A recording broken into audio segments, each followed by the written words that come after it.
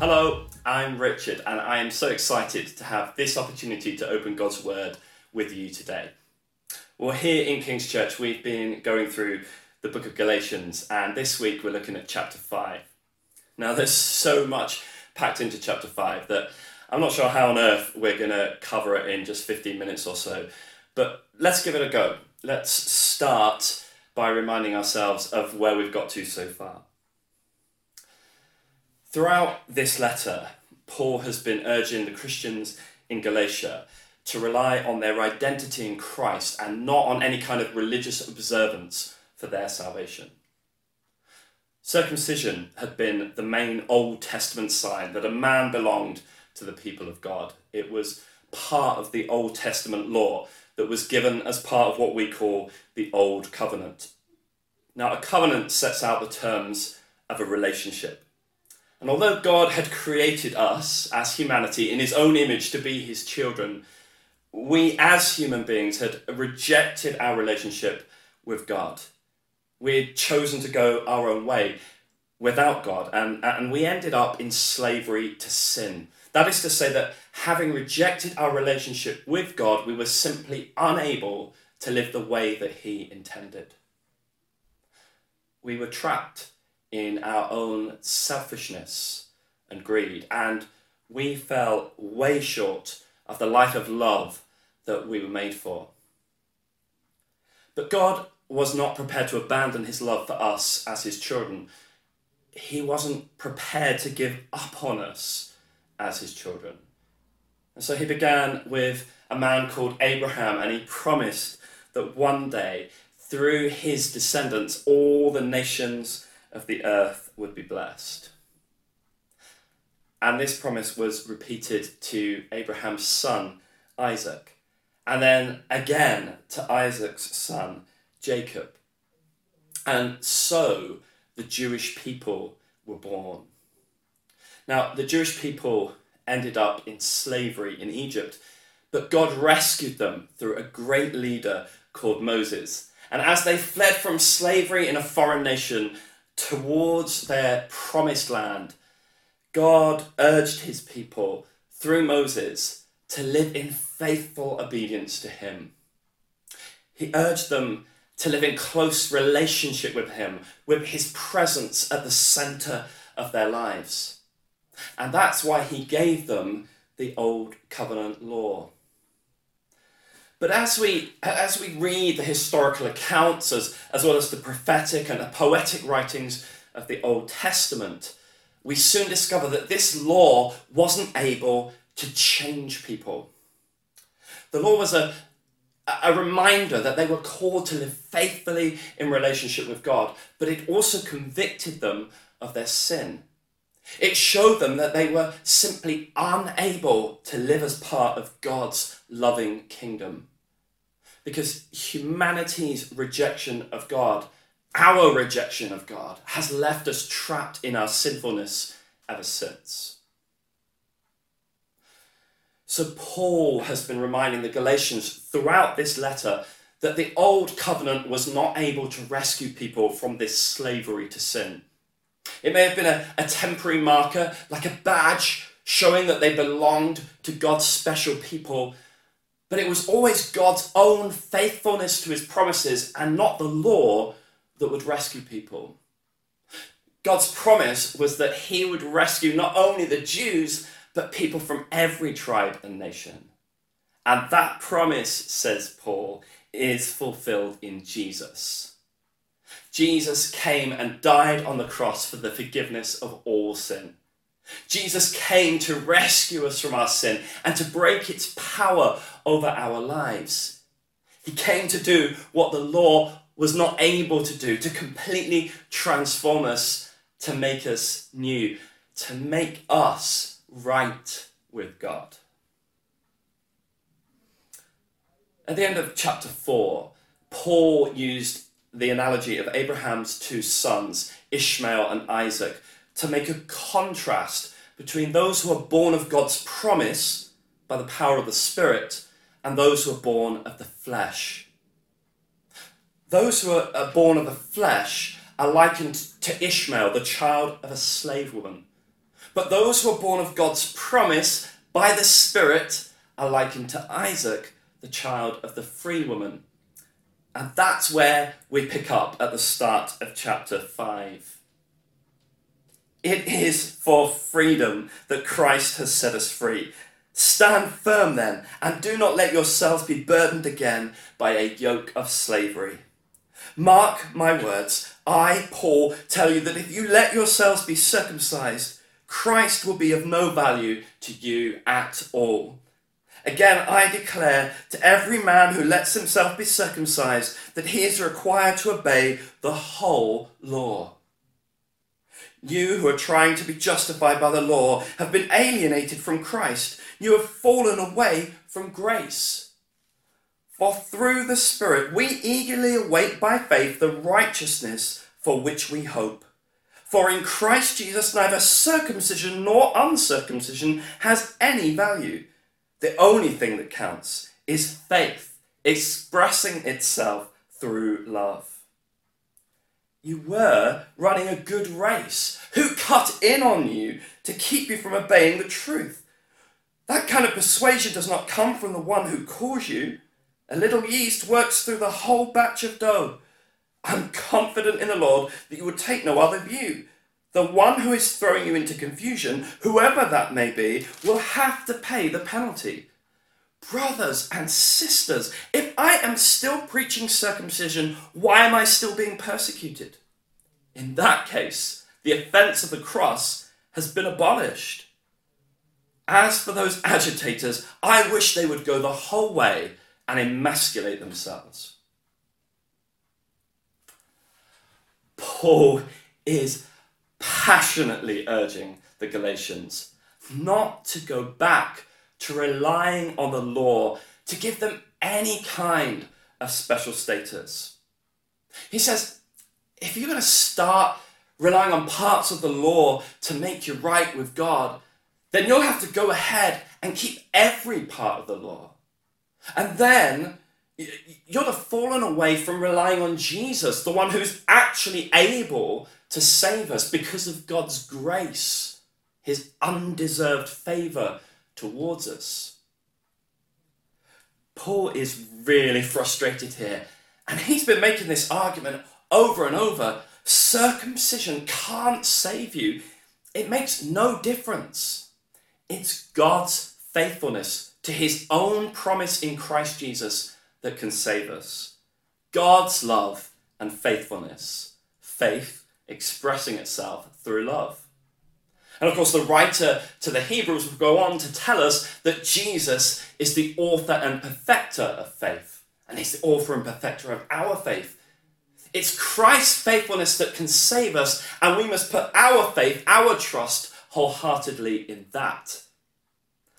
And Paul is so annoyed with these agitators, as he calls them, who are undermining the true gospel with their insistence on circumcision, that he wishes that they would go the whole way and chop everything off. He is really mad about this. And so we come to one of those famous New Testament passages that we can now read in its proper context. Galatians chapter 5 from verse 13 to 26. You, my brothers and sisters, were called to be free. But do not use your freedom to indulge the flesh. Rather, serve one another humbly in love. For the entire law is fulfilled in keeping this one command: love your neighbour as yourself. If you bite and devour each other, watch out, or you will be destroyed by each other. So I say, live by the Spirit, and you will not gratify the desires of the flesh. For the flesh desires what is contrary to the Spirit, and the Spirit what is contrary to the flesh. They're in conflict with each other, so that you are not to do whatever you want. But if you are led by the Spirit, you are not under the law. The acts of the flesh are obvious: sexual immorality, impurity and debauchery, idolatry and witchcraft, hatred, discord, jealousy, fits of rage, selfish ambition, dissensions, factions and envy, drunkenness, orgies, and the like. I warn you, as I did before, that those who live like this will not inherit the kingdom of God. But the fruit of the Spirit is love, joy, peace, forbearance, kindness, goodness, faithfulness, gentleness, and self-control. Against such things there is no law. Those who belong to Christ Jesus have crucified the flesh with its passions and desires. Since we live by the Spirit, let us keep in step with the Spirit. Let us not become conceited, provoking and envying each other. Now, when Paul uses this word flesh, he's not simply referring to our physical bodies. He sets up this contrast between living by the flesh and living by the Spirit. Living by the power of the flesh or by the power of the Spirit. And it's a way of describing two different ways of living. So living by the flesh is about living out of our own humanity apart from God. It's the opposite of living by the power of God's Spirit, living from the Spirit. So having argued that it's only Jesus who can set us free from our slavery to sin and from living under the judgment of the law, Paul says there's no way we should then use that freedom to go back to living by the flesh, because that's what we've been set free from. What's the point of being set free from sin to love God and to love others if we simply go back to living life the old way, with us at the centre, doing whatever we please? Now, this is really important because sometimes people still do try to use the grace and freedom of the gospel to argue that they are free to live however they want. If God loves me unconditionally, and if his favour towards me is entirely because of his faithfulness and not because of anything that I did, then surely I can just do whatever I want. Surely it doesn't matter how I live my life. But that is to entirely miss the point of why Jesus set me free. And it misses the point of what he set me free from. I'm free to live by the Spirit. If I live by the flesh, then I end up desiring and doing things that are contrary to God's new law of love. Remember, the only thing that counts is faith expressing itself through love. And Paul isn't afraid to give us examples of these acts of the flesh, things that contradict the command to love God and to love our neighbour. Now, sexual immorality is a catch-all term that the Bible uses to refer to all sexual relations outside of marriage. So Paul says sexual relations outside of marriage do not come from the life of the Holy Spirit in us, but rather from our broken humanity. Similarly, impurity and debauchery, idolatry and witchcraft, hatred, discord, jealousy, fits of rage, selfish ambition, dissensions, factions and envy, drunkenness, orgies and the like. These are all acts of the flesh, and living by the flesh will not bring us into our kingdom inheritance. God longs for us to be part of his kingdom of love, but this is not the way. Now, Paul isn't saying that if you've ever committed any of these sins, then you're out. But he is saying that continuing to live this way, living by the flesh from that source, by the power of the flesh instead of by the power of the Spirit, cannot bring you back into right relationship with God. Jesus himself said that a person cannot enter the kingdom of God unless they begin a new life by the Spirit. So having described some of what life might look like when lived according to the flesh, Paul goes on to describe the life that is lived by the Spirit. He talks about the fruit of the Spirit. Now, if you think about a fruit tree, there are all kinds of things going on inside that tree. But what we can see on the outside, and the way that we can know that it's healthy, is by its fruit. The fruit of the Spirit in our lives is the evidence that we are healthy and living by the Spirit. It looks like love, joy, peace, patience, kindness, goodness, faithfulness, gentleness, and self-control. Paul says you don't need a law when you're living life this way. These should be your badges of belonging to the people of God.